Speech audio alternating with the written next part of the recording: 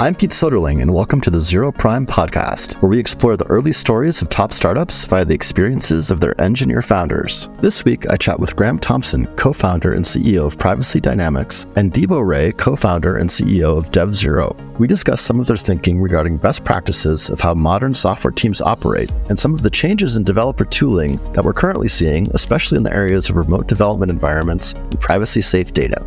This is a bit of a new departure for us on Zero Prime. I don't think we've had two guests before, and the idea is to sort of beta test a new format of getting a couple of smart engineer founders on the show so we can have a three-way conversation about meaningful, important tech topic. And as we were thinking and sort of scheming this format, we realized how important this notion of modern software development process and how it affects everything across from the place your development environments are set up to how you do testing, to how you do CI/CD, to the data that these systems go against. And so I know that each of you have experience and particular opinions about this in the space. And so we wanted to put some bright people together to discuss this topic. And so I wanted to just set the stage for our listeners to let them know that that's what the plan is today. So, Debo, do you want to just tell us a little bit about DevZero and maybe a couple words about your background? I know you were a staff software engineer at Uber and you've been involved in some other startups, but maybe give us a quick intro to yourself and how you came to start DevZero. Yeah, so at DevZero, we are in the space of building cloud-hosted environments for software development, right? Our goal is to provide production symmetric environments for engineers to do their daily work in. Ultimately, we want to be coding in a super high context, high fidelity environment. And given an option like coding in production would be the best, but we try to get as close to that as possible. And in a high fidelity environment like this, you don't have to wait as long for your code to build, or your test to run, and you can just do things like end-to-end testing right there in the environment that you're in. I used to work as an infrastructure engineer at Uber before this. We were building and using a lot of tooling like DevZero internally, and now our goal is to just bring it to the rest of the market. Great. And Graham, maybe you'll do the same to give our listeners some background. Sure. I spent a number of years at Microsoft, kind of early Azure days, helping some of our enterprise customers bring their applications and data into the cloud. And one of the biggest challenges that we found was sort of concerns around customer data as we were leading up to GDPR.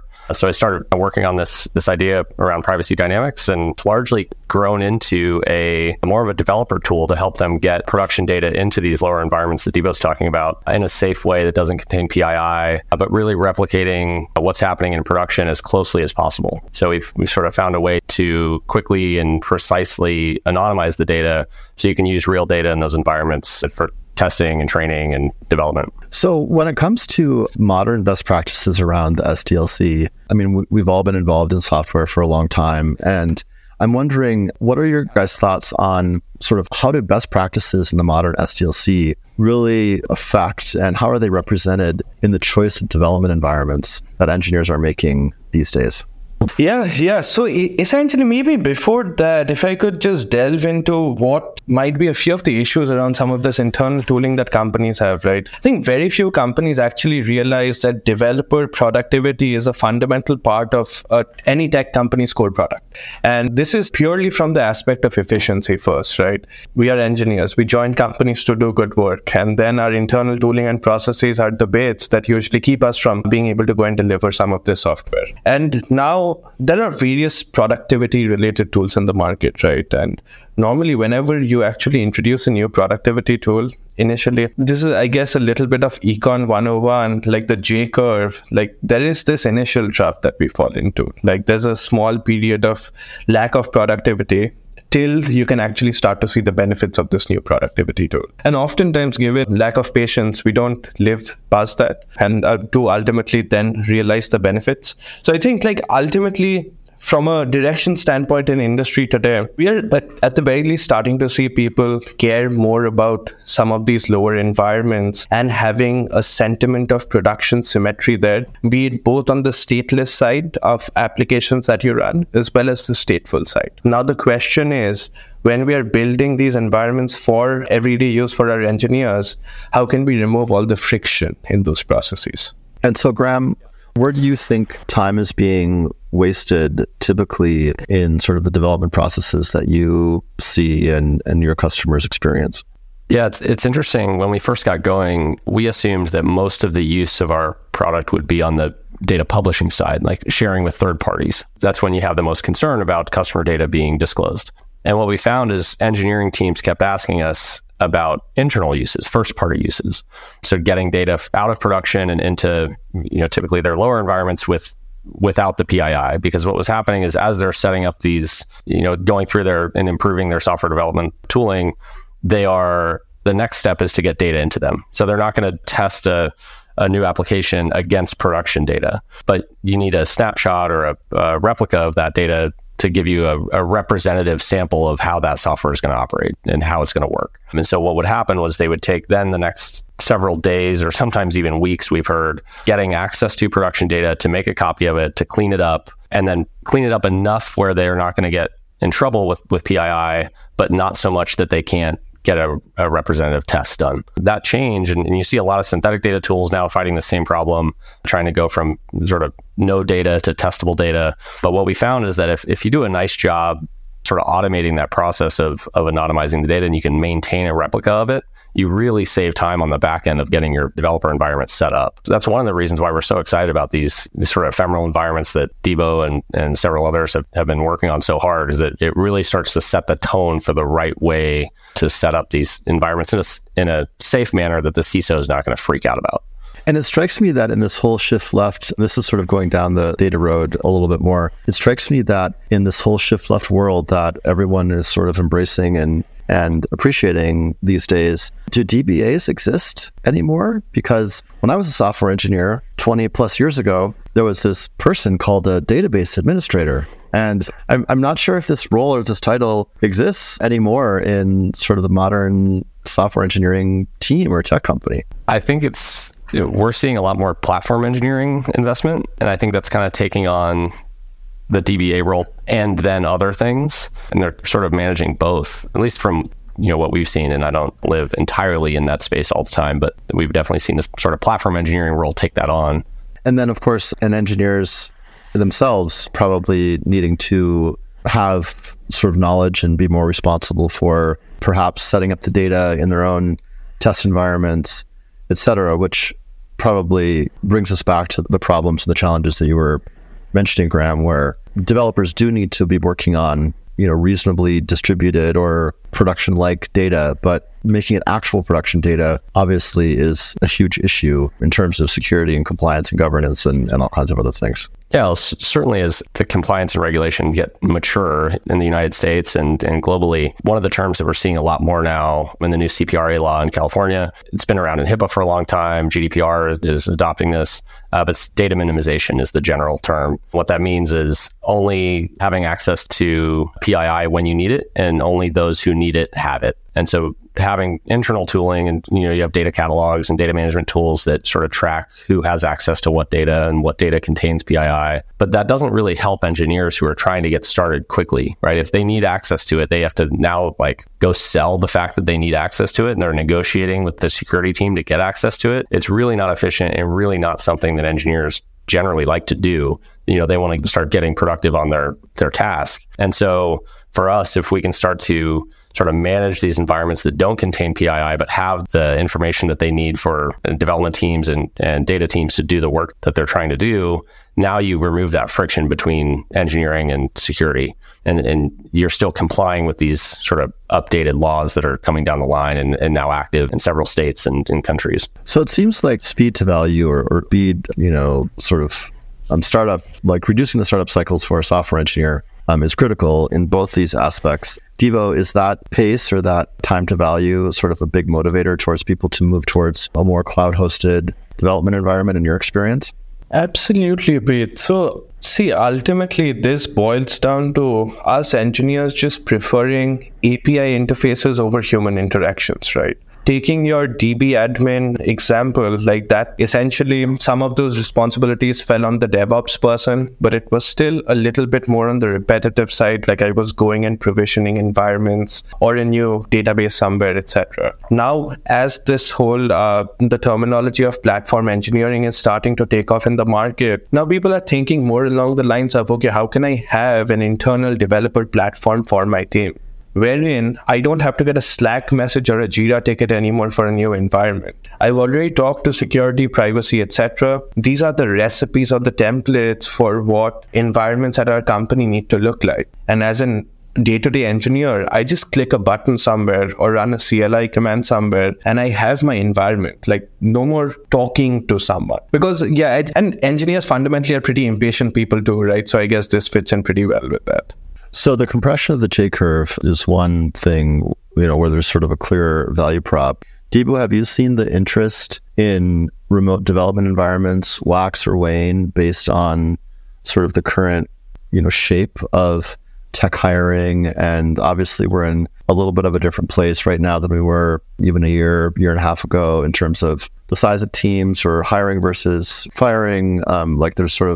We're at a different place in the cycle. So I'm wondering, how are teams sort of quantifying the biggest value that they get from these kinds of systems today, would you say? Yeah, if you just look at the scope of a remote dev environment, which is ultimately just moving the environment where I write code away from the local laptop to the cloud, when we were hiring a lot, we were seeing the constant onboarding pains every week as more and more engineers were joining our teams. So that's when people were starting to care about just the remote dev environment aspect a lot. But obviously over the last year, we have seen hiring has essentially stopped. And now there's been a lot of layoffs in different areas of the tech industry. And now a lot of the teams that have also unfortunately gotten hit are the DevOps and the platform engineering teams. So in the past, when I could just go to Bob and be like, hey, Bob, I need this environment now, or I need a replica of this database, Bob's not there at the company anymore. And now even that DevOps team, it's significantly smaller. And at this point in time, as a result, like in the lower environments, the ones that are way closer to production,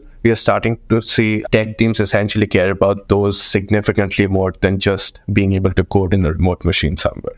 And do you think this model of remote development environments in the cloud, do you think this is something that's right for every team and every project? Or how do you see the distribution of use cases where this makes most sense versus some that it might not make as much sense? See, Pete, if you think about it, every single other tool, apart from the environment where we write code, has moved to the cloud. Most of us don't even have Microsoft Word in our computers anymore. Everything's either Office 365 or a Google Doc. So this ultimately, the space where we write code, that will move to the cloud. The problem is there's a lot of heterogeneity in all of our dev environments. So the main problem that we need to solve for is coming up with a solution that can accommodate all of the various engineers' requirements. And when that happens, development will move to the cloud also. I might push back on that just a little bit because, I understand that, yes, there's sort of this modern movement to the cloud, and we're somewhere along that continuum in most of our systems, and the cloud is still sort of newish thing that many teams will get benefits from moving to. But I also see how, especially see this sort of feedback loop is compressed in terms of AI. As soon as we sort of get all the AI in the cloud and OpenAI has this hosted model that's so amazing and we can throw strings of text at, it gets very expensive. And so all of a sudden, the next wave of forward thinkers realizes, oh shit, like we have all the CPU on our devices or, on the edge or other places that is sort of being underutilized because we've slowly been shifting and migrating everything to the cloud. So I'm wondering if there's going to be some sort of a full circle like realization where now we have all these very underutilized but very powerful Mac M1 or M3 processors on our MacBooks. And is it time to start to think about using those again? So I guess I'm thinking a little bit longer term, and I'm wondering if you have any opinion on that. This is a fantastic point, Pete, because I think even if you think about the current state of the market, right, people are revisiting their cloud expenditures pretty extensively. Normally, we have gotten very attuned to the cloud being like, even as developers, and we saw this in my past company at Uber, like if you give a developer access to, let's say, the AWS console, we'll go and click buttons, we'll spin up resources, we'll never turn them off. Like, you can't even pay money to an engineer to go and get them to turn off AWS resources. So those bits, like even when we use the cloud, it needs to be used thoughtfully.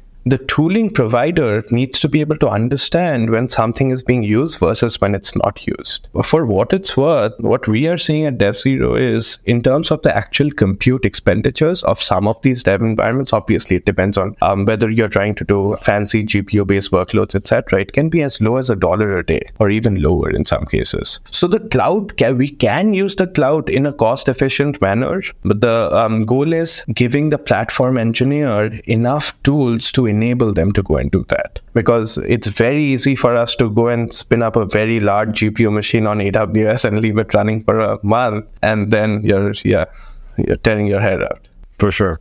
Graham, what about for you? Like, does the cloud, not cloud dichotomy mean anything in particular in your business, or is that not necessarily an important distinction? For our development team, for sure. We started using a cloud development environment actually before Debo got started, but we started using it when we had 5 engineers. And what we found is of those 5, half of one resource time was being spent setting up and tearing down environments for us. And that largely went away when we started using Octeto. And so for us, the benefits to that were so big. And it actually was one of the big reasons why we got so excited about supporting and sort of working together with the providers in the space, is that we think that's where it's headed. We really think there's so much benefit to both small teams and large teams. I was talking to someone at, I think it's Spotify, has their own, they built their own environment, and they're not the only enterprise to do that. I think it's natural at this stage of this market to see that, but I think over time,